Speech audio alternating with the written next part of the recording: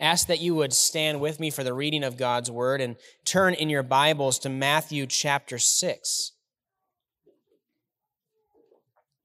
Matthew chapter 6, verses 11 to 15, having finished up the majority of what we know as the Lord's Prayer last week, and landing on this element of forgiving others. We continue that thought, and we'll pick up in verse 11 and read through to verse 15. Matthew 6, 11 to 15. Give us this day our daily bread, and forgive us our debts, as we also have forgiven our debtors. And lead us not into temptation, but deliver us from evil. For if you forgive others their trespasses, your heavenly Father will also forgive you. But if you do not forgive others their trespasses, neither will your Father forgive your trespasses. Well, it is truly such a joy to be among God's people this morning.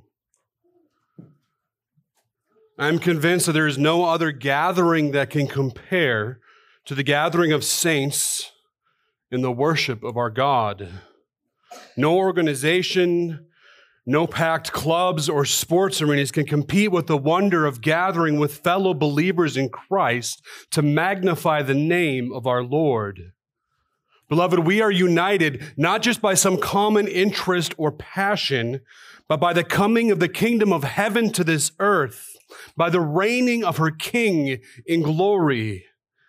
We are united to one another in Christ.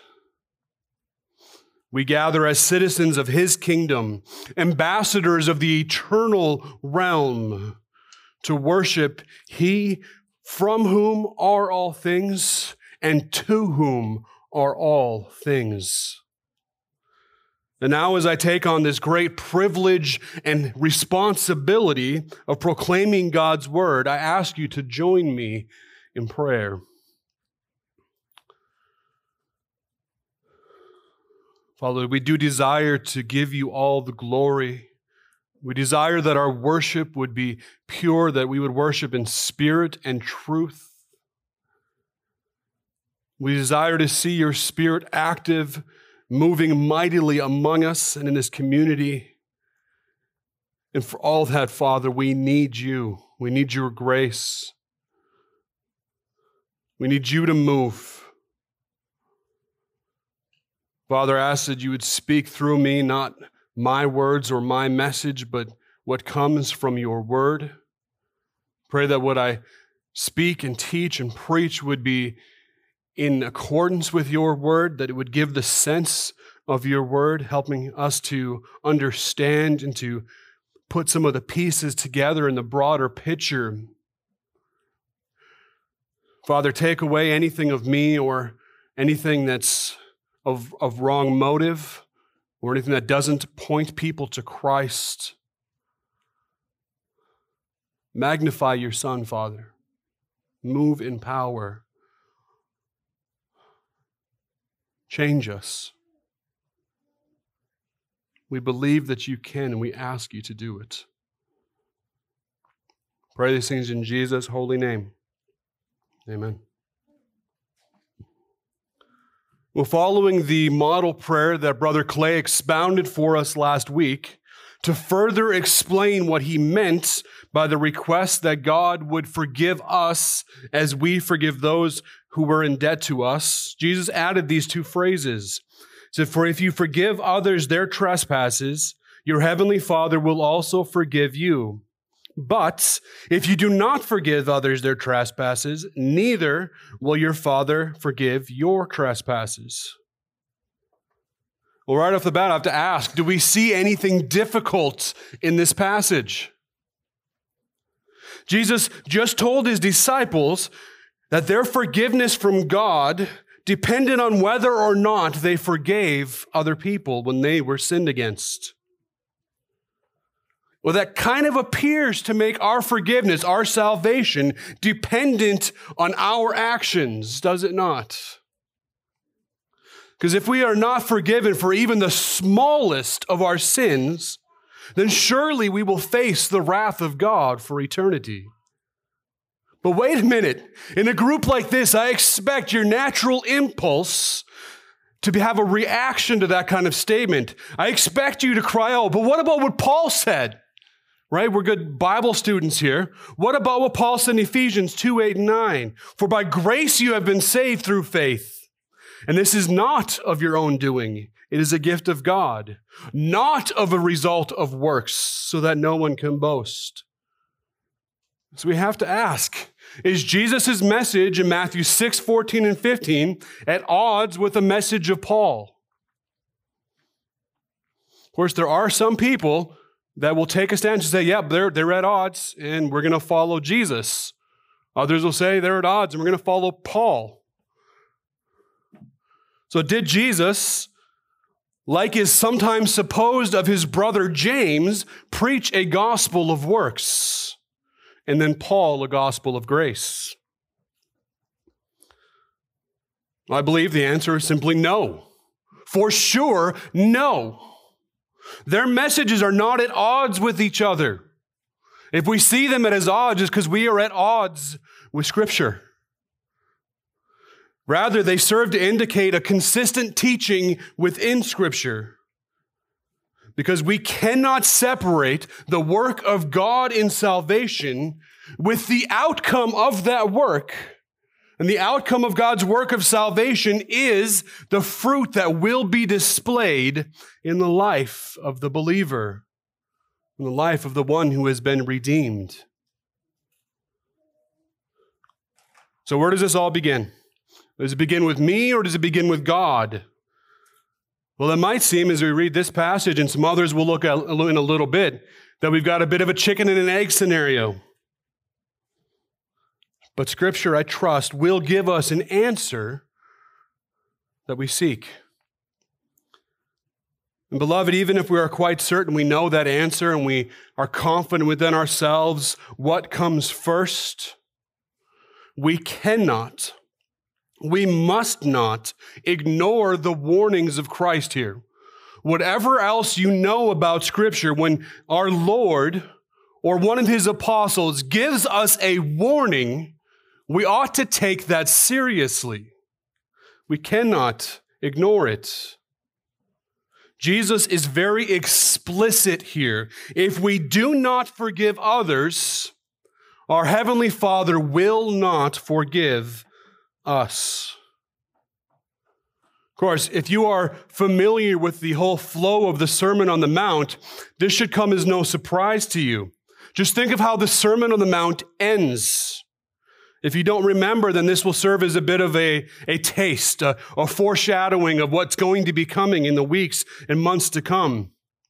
Remember, the Sermon on the Mount began with Jesus laying out a new and radical ethic, or a radical call to obedience for anybody that would follow him, that would coincide with the arrival of the kingdom of heaven.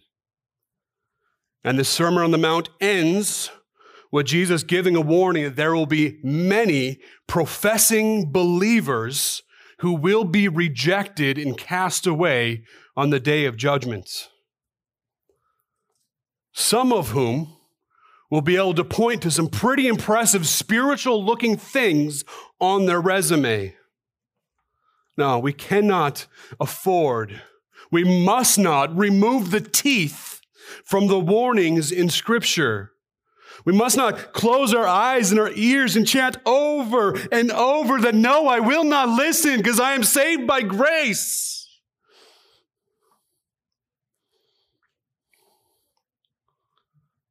Beloved, we must come to terms with the reality that the Bible, the Word of God, breathed out by eternal God, has no problem warning people who believe that they are saved by grace, warning them that if they don't have good fruits or good works, that they will be finally and eternally lost. And while this might seem harsh or drastic, this is in truth a kindness. This is a mercy from our Lord. even if it makes us uncomfortable as we search our hearts and minds. Beloved, there is a category of people who believe that they are Christian and yet will suffer under the wrath of God for eternity. Notice I said there's a category of people who believe they are Christian, not people who are actually Christian. There are people who are simply deceived, that believe, they think that they are at peace with God. If you were to ask them about the relationship with God, they would say they are at peace. They might even say that because of Christ they are at peace. And yet they remain his enemies. To not warn the people in this category that they are on the path to destruction is the grossest kind of cruelty and callousness. In his kindness, God gives us very practical ways of knowing whether or not our faith is genuine. He doesn't leave us helpless. He doesn't leave us just to wander aimlessly to know, am I one of the deceived or am I a faithful servant of Christ? And our text this morning is one of those tests, one of those passages that can say very clearly, are you someone who is actually in Christ, or are you someone who is simply pretending? The same Lord that said that everybody who believes in him will have eternal life, here said that if you do not forgive others, you will not be forgiven. There is something about being able to forgive others, something about having a forgiving spirit that ought to give us and is able to give us confidence that we are in Christ. There is something fundamental to the Christian life about having a forgiving nature. So fundamental that if it is absent from us, if we cannot forgive, if we time after time hold on when we have been wronged and let it fester and live within us, if that is true of us, then alarm bells should be going off. And Scripture is warning us here. The kindness of God is warning us here. Beloved, Christ's blood was shed for the forgiveness of sins, just as we read each week when we take the Lord's Supper. If the forgiveness of sins was so central to the mission of our King, then being forgiving ourselves towards others cannot be foreign to citizens of his kingdom. Of course, if we are going to have a discussion about forgiveness, we have to have some kind of understanding of what it means. In its most basic sense, forgiveness means to pardon any wrong that has been done. It carries the expectation that any debt that has been accrued has been cleared. Any offense that has been caused has been repaid. That restitution has been made. That any barrier that existed to the relationship has been removed. Well, in our relation to God, forgiveness means that our sins have been paid for. That there is nothing left upon which the wrath of God could rest on us. It is to stand guiltless before the Creator. It means that severed and broken relationship has been repaired. Well, in relation to others, it is much the same. To forgive someone when they have sinned against you is to let go of any consideration of their guilt before you. To let go of any consideration of their need to continue to pay down the debts, or their need to further assuage your anger or your frustration. It is to remove the barrier that exists betwixt you and they on account of the wrong that was done. It is to lower your defenses. These defenses that we raise to protect ourselves when we've been hurt, to lower them a little bit and allow ourselves to be vulnerable to hurt again. To vulnerable, at least to some degree. And surely there is wisdom that must be sought out in many cases. So if we know what forgiveness is, then we must ask, why are we supposed to forgive? Why is forgiveness such a critical issue for the believer that Jesus will tell us if we do not forgive others, then our Father in heaven will not forgive us? Well, beyond that threat, which is a real threat, why could Christ be so confident that his disciples would be a forgiving people? Let's look at a couple passages this morning. Turn with me to Matthew 18, verses 21 through 35.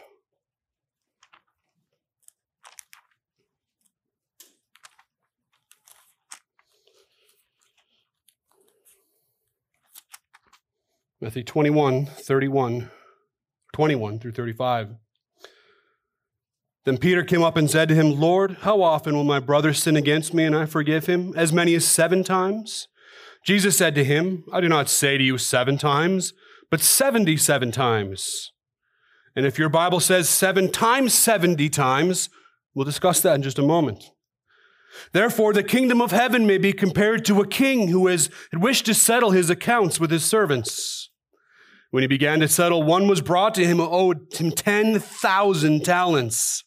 Since he could not pay, his master ordered him to be sold with his wife and children and all that he had, and payment to be made. So the servant fell on his knees, imploring him, have patience with me, and I will pay you everything. Out of pity for him, the master of the servant released him and forgave him the debt. When time came, the same servant went out. He found one of his fellow servants who owed him 100 denarii. And he, seizing him, he began to choke him, saying, pay me what you owe. So his fellow servants fell down and pleaded with him, have patience with me and I will pay you. He refused and went and put him in prison until he should pay the debt. When his fellow servants saw what had taken place, they were greatly distressed, and they went and reported to the master all that had taken place.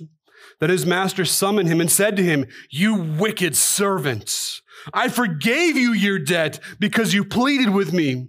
And should you not have had mercy on your fellow servant as I had mercy on you? And in anger, his master delivered him up to the jailer until he could pay all of his debt.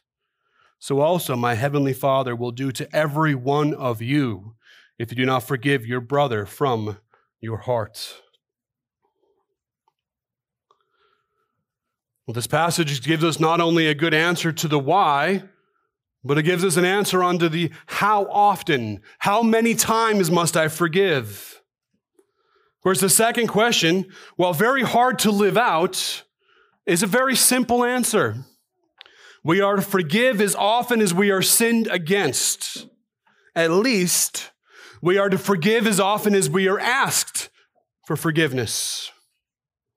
And likewise, we are to let go of all bitterness and all desire for vengeance, even when we are not asked for forgiveness.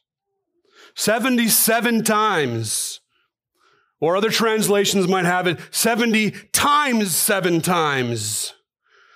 And all the difference between there is whether or not they believe that Jesus was quoting from the actual Hebrew from Genesis 12:4 or 4:12. No, 2:24. I'm wrong both times. Whether Jesus was quoting from the Hebrew in Genesis 2:24 or was he quoting from the Greek Septuagint. So there's a little bit of scholarly debate about which one is more realistically which one he was saying. But ultimately, the exact number there isn't important. I don't think Jesus was giving any indication there that we ought to have a sheet with us that we mark down every time somebody sins against us and we forgive them. And then when we get to that magic number, we get to say, no more. You're done. I'm done with you. That's clearly not what Jesus is teaching here. The point is that we should be a forgiving people. It must mark us. We should be known as a forgiving people. Why? Because we have been forgiven for far greater things than anybody could possibly sin against us. Beloved, there is nothing that somebody could do to us that could compare with our infinite offense against our holy God. There's nothing that could be done to us that could compare to our offense against God. As in the parable that Jesus gave that we just read, we owed an astronomical debt. Something beyond imagination, something that only eternity under the fullness of the wrath of God could even approach paying back, that it will never be able to pay back. It will last forever. That is the size of the debt that we owe to our Father in heaven.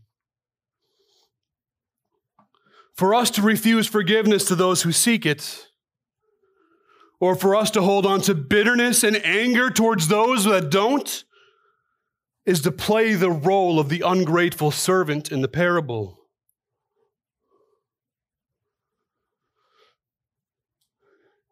In that parable, the warning of Jesus from our passage this morning is played out beautifully. If after receiving forgiveness for our greater debts, we refuse to forgive others their much smaller debt in comparison, we will be held responsible for every last penny we owe. Let's look at one more passage to drive home this point. Turn with me to Luke 7, 36 through 50. Matthew, Mark, and then Luke chapter 7, 36 through 50.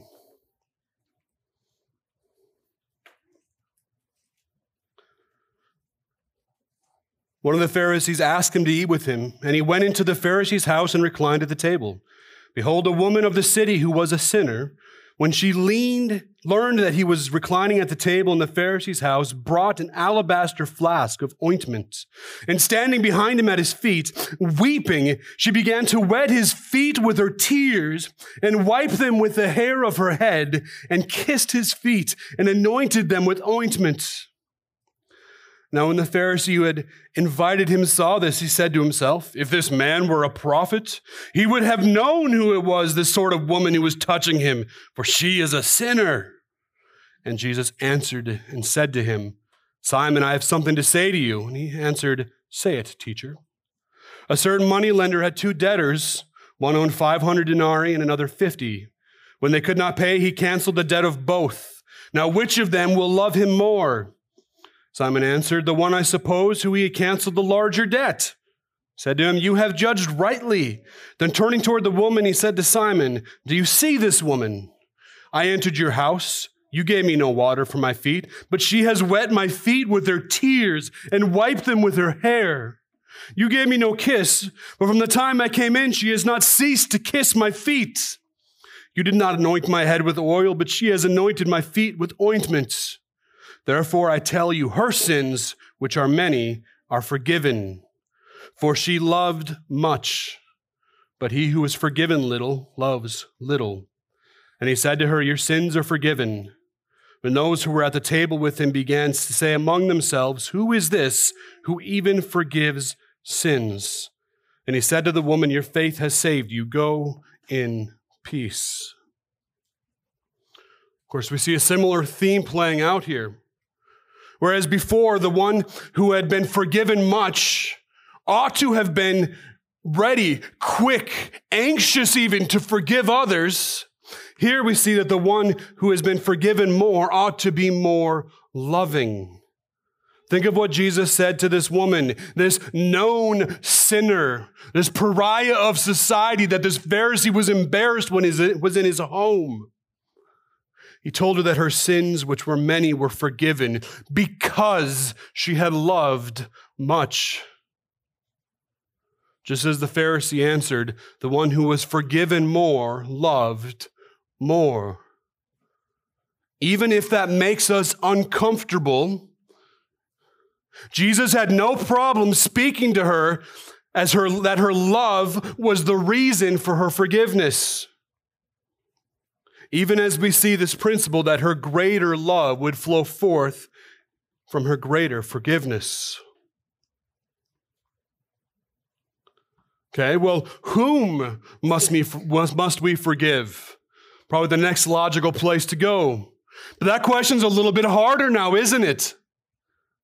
There is a debate about whether or not we are to forgive everybody when they have wronged us, or if it's only possible to forgive somebody when they have repented for the wrong they committed against us and when they ask us for forgiveness. There are arguments on either side of this conversation. You'll find people that may have a convincing way of a line of reasoning. Much of it will come down to semantics, to come down to what we mean by the words that we use. I believe in any case, we will be forced, if we are going to be faithful and consistent with Scripture, to extend ourselves into areas that make us uncomfortable. Well, for one thing, we ought to be able to distinguish from letting go of our demand for retribution, letting go of our demand for satisfaction, letting go that we be recognized for the victim that we have been, for how we have been wronged. We need to be able to distinguish between letting go of those things and from true and full forgiveness. Because the one speaks simply to the condition of our hearts. The one is dependent on nobody else to let go of those things and not harbor them, not hold on to them as a long lost and hated yet loved friend. It takes nothing but our change of our hearts. The other speaks to the restoring of a relationship that may only be possible when two parties are both acting towards restoration. So in one sense, I think we can say it's only possible to really forgive somebody who has asked for your forgiveness. After all, it's not really possible to have a restored relationship with someone who is not desiring that restoration. Somebody who is not ready to admit the damage that they have caused us or are causing us. We can't forgive somebody in the sense of making ourselves vulnerable to them again if they do not understand and repent of the ways that they harm us, the danger that they pose to us, if they're given a chance. There's no wisdom in that. Whereas after all, doesn't the Bible teach that God's forgiveness of our sins follows after our turning to Him in faith and repentance? However, even if that case is solid and there are cases where we do not have to forgive because of that inability for the restoration of relationship, that really doesn't let us off the hook at all on our end.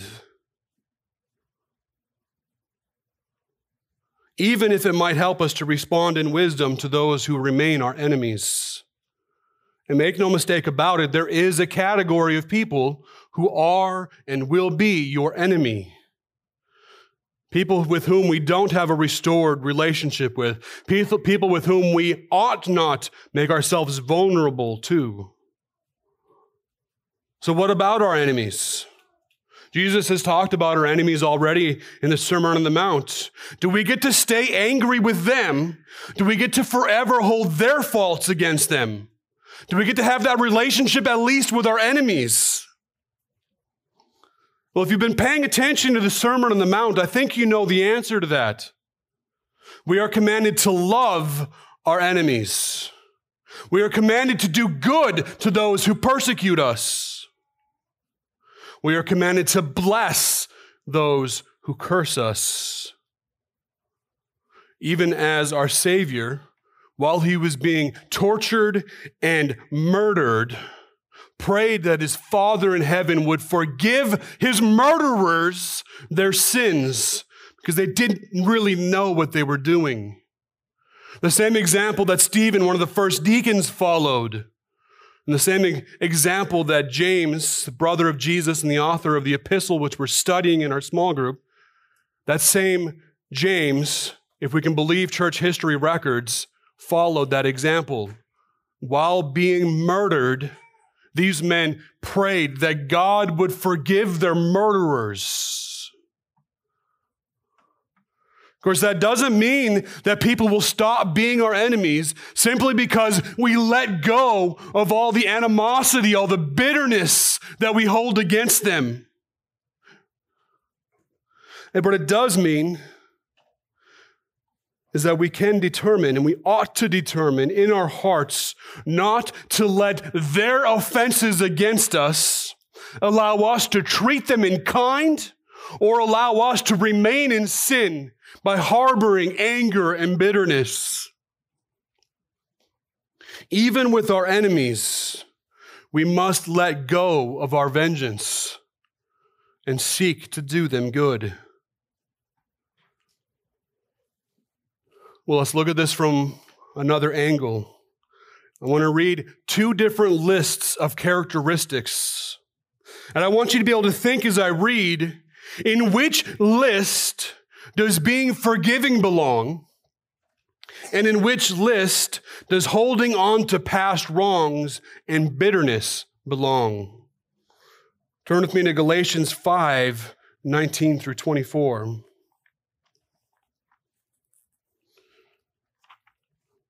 First and Second Corinthians, and then Galatians.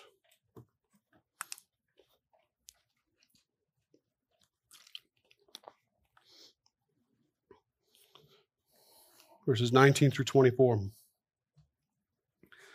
Now the works of the flesh are evident: sexual immorality, impurity, sensuality, idolatry, sorcery, enmity, strife, jealousy, fits of anger, rivalries, dissensions, divisions, envy, drunkenness, orgies, and things like these.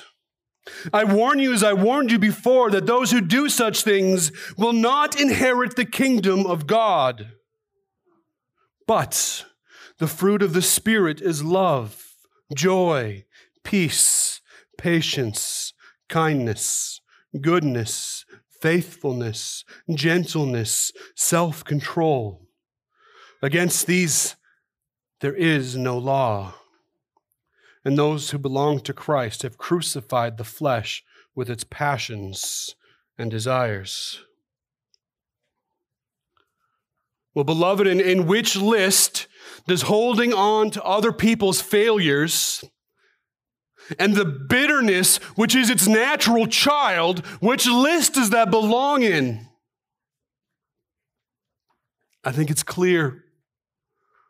Bitterness and strife are not fruit of the Spirit, yet they are quite natural and at home among the works of the flesh.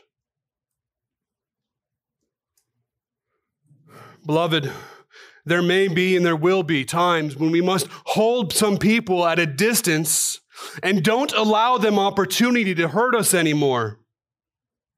Especially when those people refuse to acknowledge their sins, to repent, to turn away from them, to ask for forgiveness.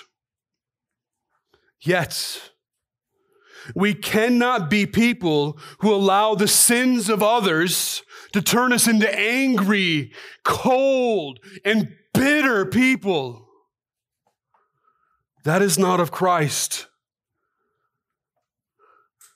That is of the flesh.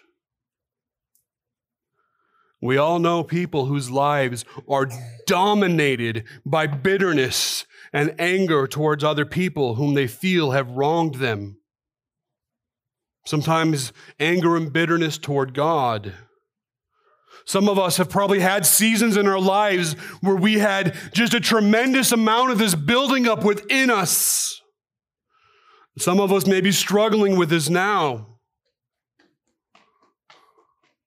In our current culture, when we look around us, this is big business.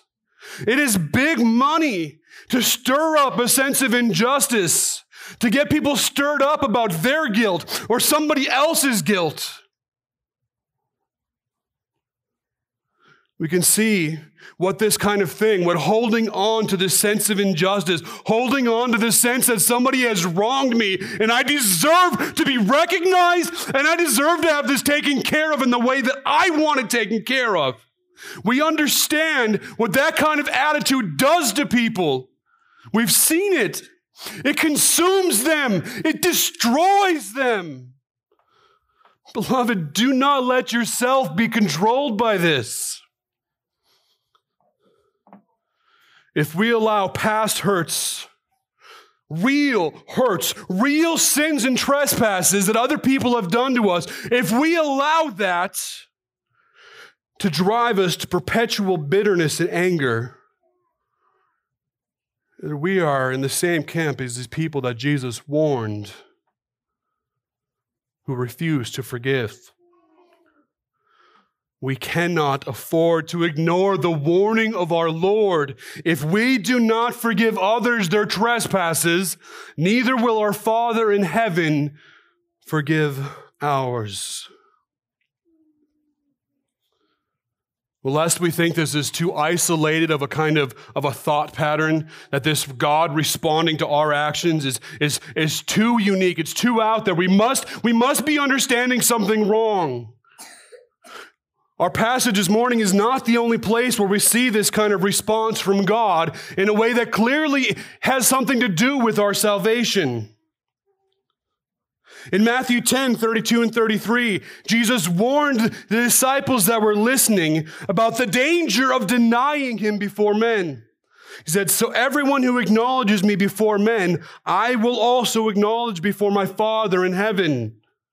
But whoever denies me before men, I will also deny before my Father who is in heaven."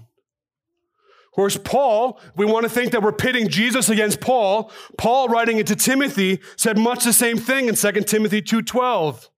If we endure, we will also reign with him. If we deny him, he also will deny us. Jesus told the disciples in John 14:15, "If you love me, you will keep my commandments." And just a few verses later, he said, "Whoever has my commandments and keeps them, he it is who loves me. And he who loves me will be loved by my Father, and I will love him and manifest myself to him." There are more. We could go on.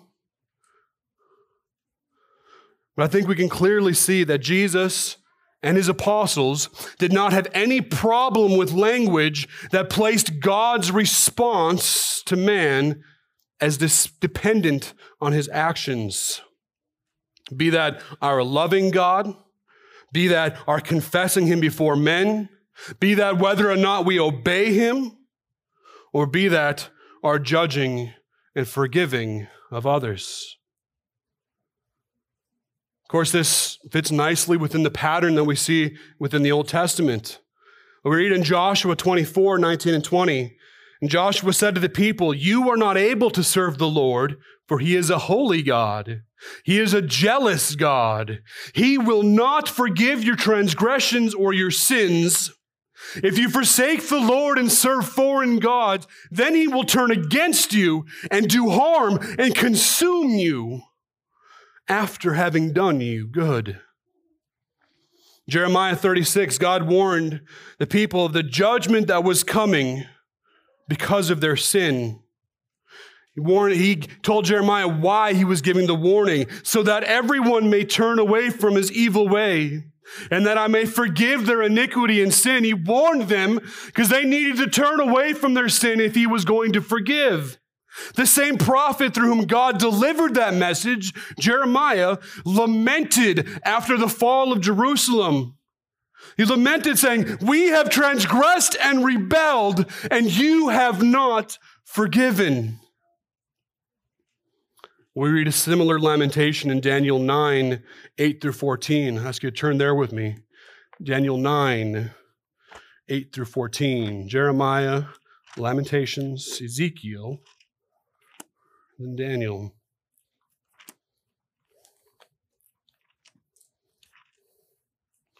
chapter 9, 8 through 14.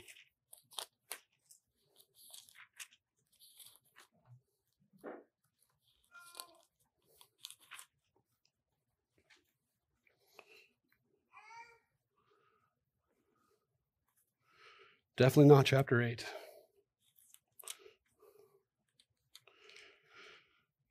To us, O Lord, belongs open shame, to our kings, to our princes, and to our fathers, because we have sinned against you. To the Lord our God belongs mercy and forgiveness, for we have rebelled against him, and have not obeyed the voice of the Lord our God by walking in his laws, which he set before us by his servants, the prophets. All Israel has transgressed your law and turned aside, refusing to obey your voice. And the curse and oath that are written in the law of Moses, the servant of God, have been poured out upon us because we have sinned against him. He has confirmed his words, which he spoke out against us and against our rulers who ruled us, by bringing us to great calamity. For under the whole heaven there has not been done anything like what has been done against Jerusalem. As it is written in the law of Moses, all this calamity has come upon us, yet we have not entreated the favor of the Lord our God, turning from our iniquities and gaining insight by your truth. Therefore, the Lord has kept ready the calamity and brought it upon us. For the Lord our God is righteous in all his works that he has done, and we have not obeyed his voice.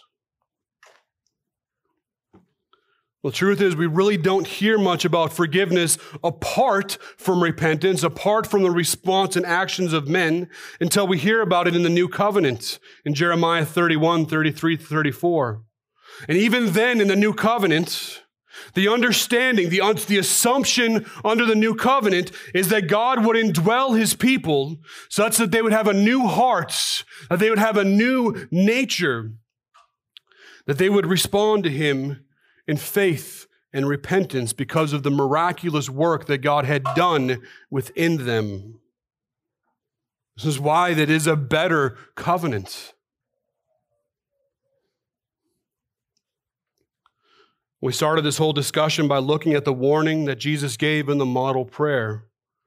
And so far, rather than explaining away the seriousness of the warning that Jesus gave, we have only added to it by realizing this isn't the only time in Scripture that God's response of mercy and forgiveness is tied to our actions. John 15:5 tells us something that will be very important to us if we are to understand and survive this message and this warning. Jesus said, I am the vine, you are the branches. Whoever abides in me and I in him, he it is that bears much fruit. For apart from me, you can do nothing. Of course, therein is the answer. Apart from Jesus, we can do nothing. Apart from Jesus, we cannot work these good works that were prepared beforehand for us. Without Jesus, we can't do these things that are impossible for the flesh. Yes, we must have good works.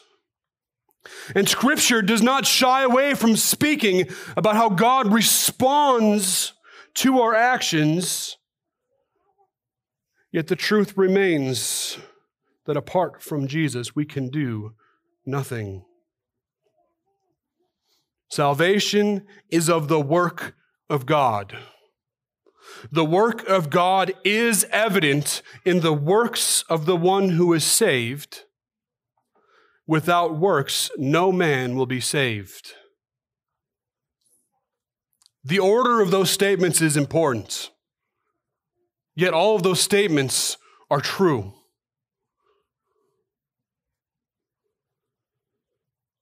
Unless we're willing to pit Scripture against itself and throw out whatever passages make us a little bit uncomfortable and don't seem to fit within the mold that we want them to fit, we are left with these two truths standing together. We are saved by the grace of God, yet we will not be saved without good works. Scripture clearly presents our salvation in such a way that it is dependent on the work of God. I don't think anybody in here would deny that or challenge that. Yet it also teaches that God will respond to our good works or to our lack of good works. We cannot separate the one from the other. What we'll see when we devote ourselves to the whole counsel of the Word of God is that ultimately everything, both God's work and our work, is of the grace of God. Everything that we do, everything that is necessary for our salvation is done in the strength, ability, and under the motivation that God's Spirit puts within us. Jesus said that if you love me, you will keep my commandments. And John tells us the reason of that love is because he first loved us.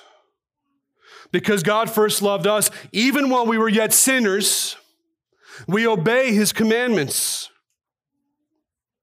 Because God has caused us to be born again and made us a new creation in Christ, we believe that Jesus is the Son of God. We have faith as a gift of God according to his grace, and we have, as a result of that faith, the salvation of our souls. These things are so intertwined, we cannot separate them one from the other. Everything that Christ has told us we must do, we do because God has done for what God has done for us, because of the power of his Spirit within us, which we were given in our adoption as sons. We cannot separate God's work in salvation from the evidence of that work, our fruit. Salvation is the work of God. The work of God is evident in the works of the one who is saved. Without works, no man will be saved. We forgive because we have been forgiven. If we forgive, we will be forgiven. If we don't forgive, we will not be forgiven. Beloved, it has always been this way with God's people. Abraham was declared righteous by faith. Yet James tells us that Abraham was justified because of the evidence of that faith, his righteous works. As a nation, Israel was redeemed out of bondage and slavery by the grace of God. They were commanded to be obedient to the Lord their God, and they were promised destruction if they weren't. And even though God had chosen that nation out of all the nations of the earth, it was only the remnant who believed that remained faithful to him. It was only that remnant who were saved. We cannot separate God's work in salvation from the necessary evidence of that work. The evidence of that salvation, then as it is now, as it will be, is a love for God, is a love for the people of God, a love for the law of God, a love for mercy and grace, a desire for forgiveness, a desire to be forgiving. When Jeremiah spoke of the new covenant that God would make with his people, he wrote that God would put his law within them, that he would write it on their heart, that he would be their God and they would be his people. Ezekiel, speaking of the same covenant, wrote that God would take out their heart of stone and give within them a heart of flesh, that they might walk in his statutes and his commandments. Well, this new covenant of God, this better covenant, according to the author of Hebrews, is built upon the work that God accomplishes in his people that enables them to be able to know God and to walk in the ways of God.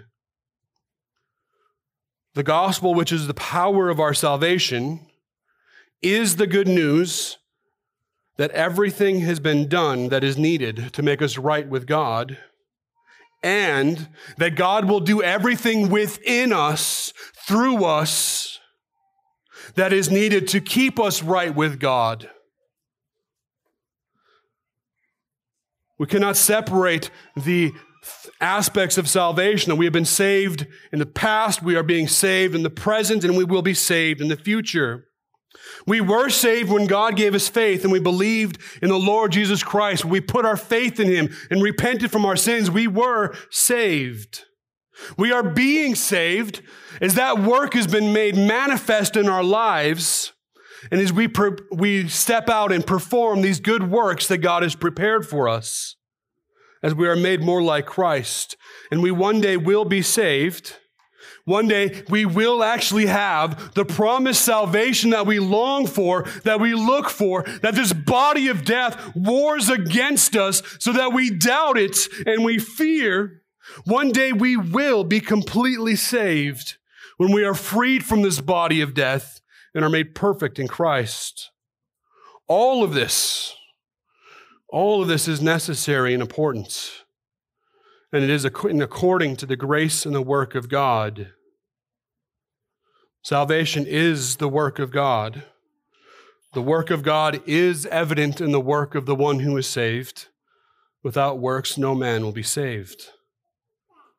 Beloved, God does not save anybody in the past whom he will not sanctify in the present and glorify in the future.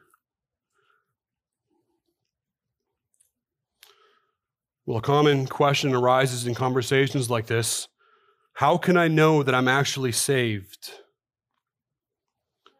Beloved, we have not been left in the dark to try and figure out, are we actually really in Christ? Scripture does warn us, yes, Scripture does warn us about those who are false believers. Yet it gives us a number of tests, very practical ways that we can see and work out if it is evident in our lives that we in fact have been saved from our sins. Turn me to 1 John 2, 3 through 6. James, 1 and 2 Peter, and then 1 John 2, 3 through 6.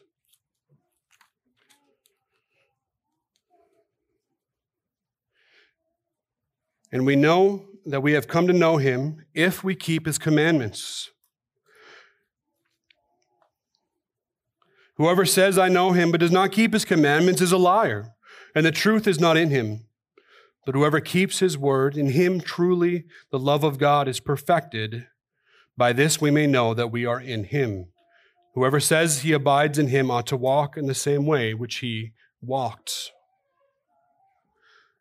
I'll tell you a far better place to turn if you are doubting your faith, if you are doubting your place in Christ. A far better place to look is to the epistles of John. It's a far better place to look than to the front flap of your Bible where you signed it the day that you said a prayer.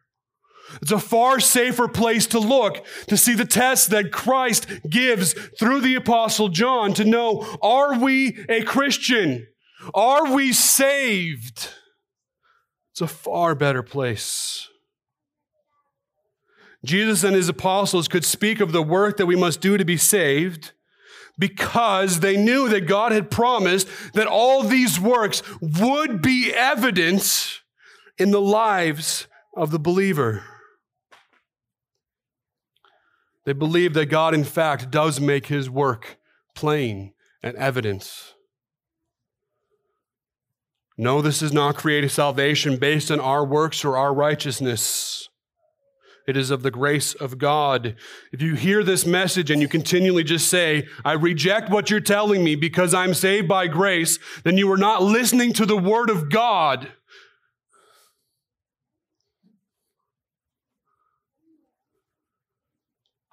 We are saved by grace, all of it.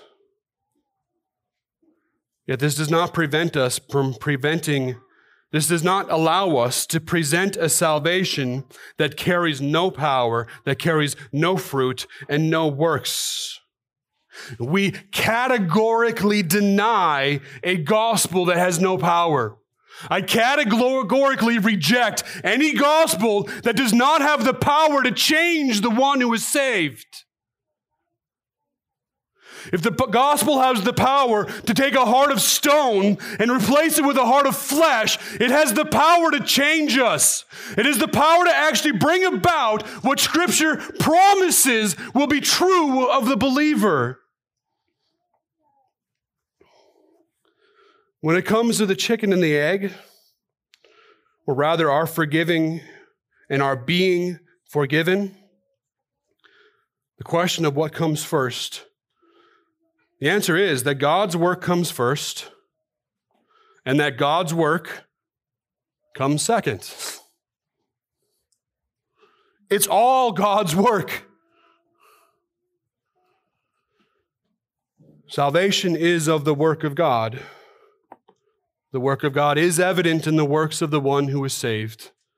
Without works, no man will be saved.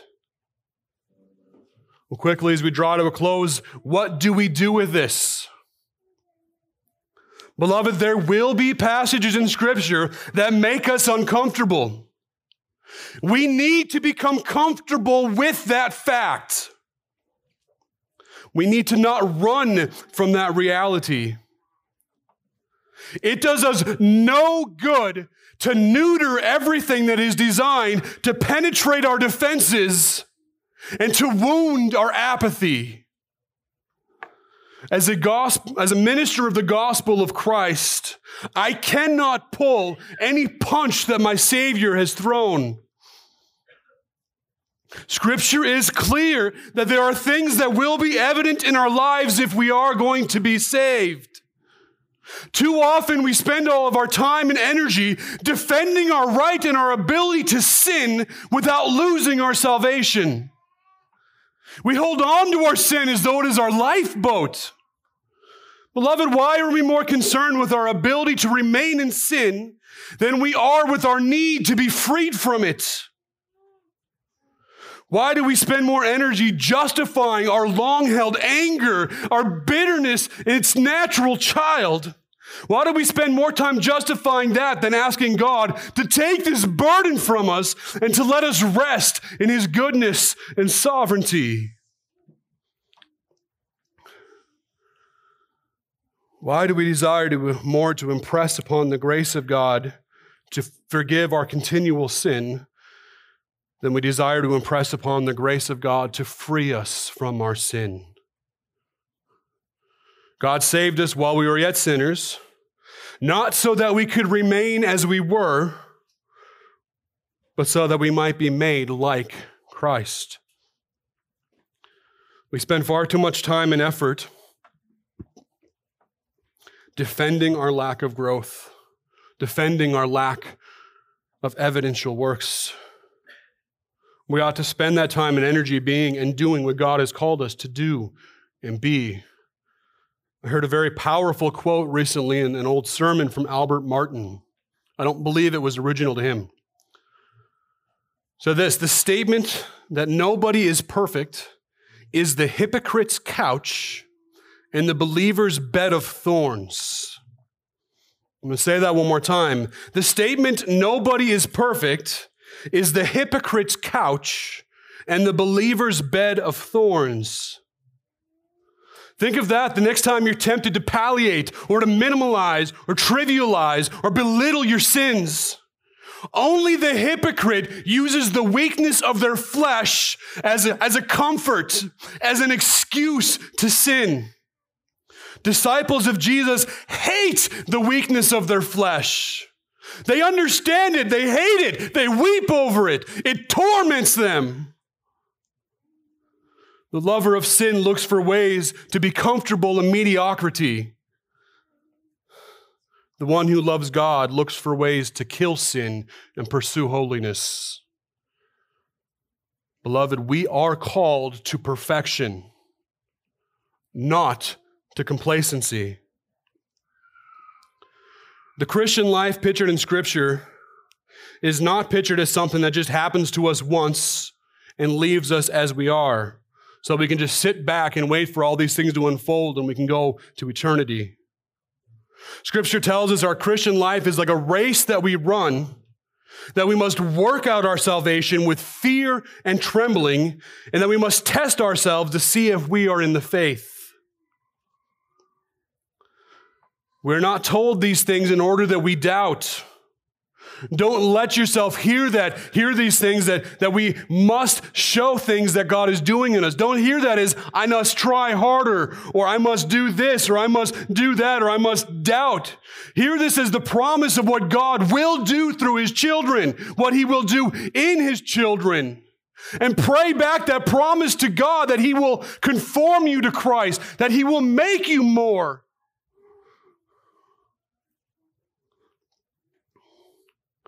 We ought not be so easily content with a life in Christ that has no real life or real power.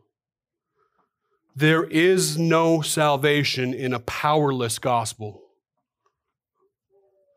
God has promised to do great things for us and in us and through us. Perhaps we should trust His word and believe and live like that is true. Beloved, think more upon how we have been forgiven than in how we have been wronged. Take on the mission of our King. Take on the attitude of our King. Trust in His goodness, in His justice, in His righteousness, in His sovereign plan, which includes each and every single way that we have been wronged or will be wronged. Trust in His sovereign plan. Let go of all the wounds that you hold so close to and forgive. Let go. As you have been forgiven, forgive. As you forgive, you will be forgiven. To God be all honor and glory and praise forever and ever. Amen.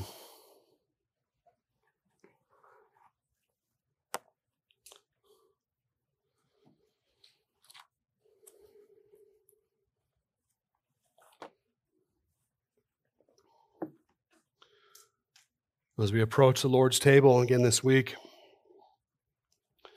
I'm so very thankful that our worthiness to stand here, our worthiness to partake of this reminder of the sacrifice of Christ is not our perfection. Our worthiness is because we are trusting in Christ, because we are clinging to what Christ has done, clinging to His sacrifice, clinging to His righteousness. We are devoting ourselves to follow Him in that radical call, not perfectly, but faithfully. So if that is where you find yourself this morning, that you are trusting in Christ, that you see this as a common grace, a gift of our God to have a tangible reminder of what He has done for us, that as we take the elements, we are holding ourselves. We are holding on to the sacrifice of Christ, claiming it as our own, His righteousness as our own, if that is true of you, and your conscience does not for some reason forbid you from coming, then I ask that you would come and grab and take up the elements, and then we will partake together in just a moment. Father, we approach you only because of your Son. The terror of you apart from what your Son has done for us would be so great that we could not approach you. Even now, we approach you trembling in awe and fear of who you are, in worship and adoration.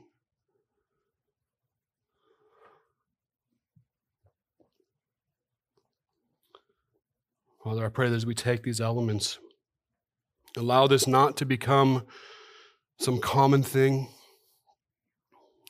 We do this every week not because we think we earn something by it, but because we need constant reminders that it is by the sacrifice of Christ, His righteousness, that we stand confidently before our God, that we boldly approach the throne.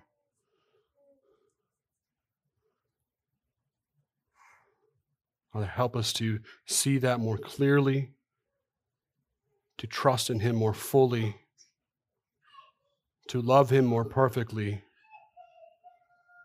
to obey him more completely. Praise in Jesus' name. Amen. We're in Matthew 26. Now as they were eating, Jesus took bread, and after he blessed it, he broke it and gave it to his disciples, and he said, "Take, eat, this is my body."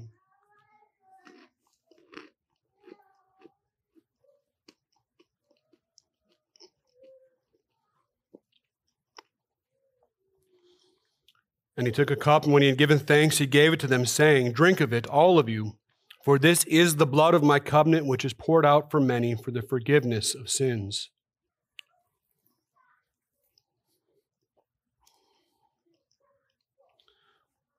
I tell you, I will not drink again of this fruit of the vine until that day when I drink it anew with you in my Father's kingdom. And to that we say, "Come, Lord Jesus, come."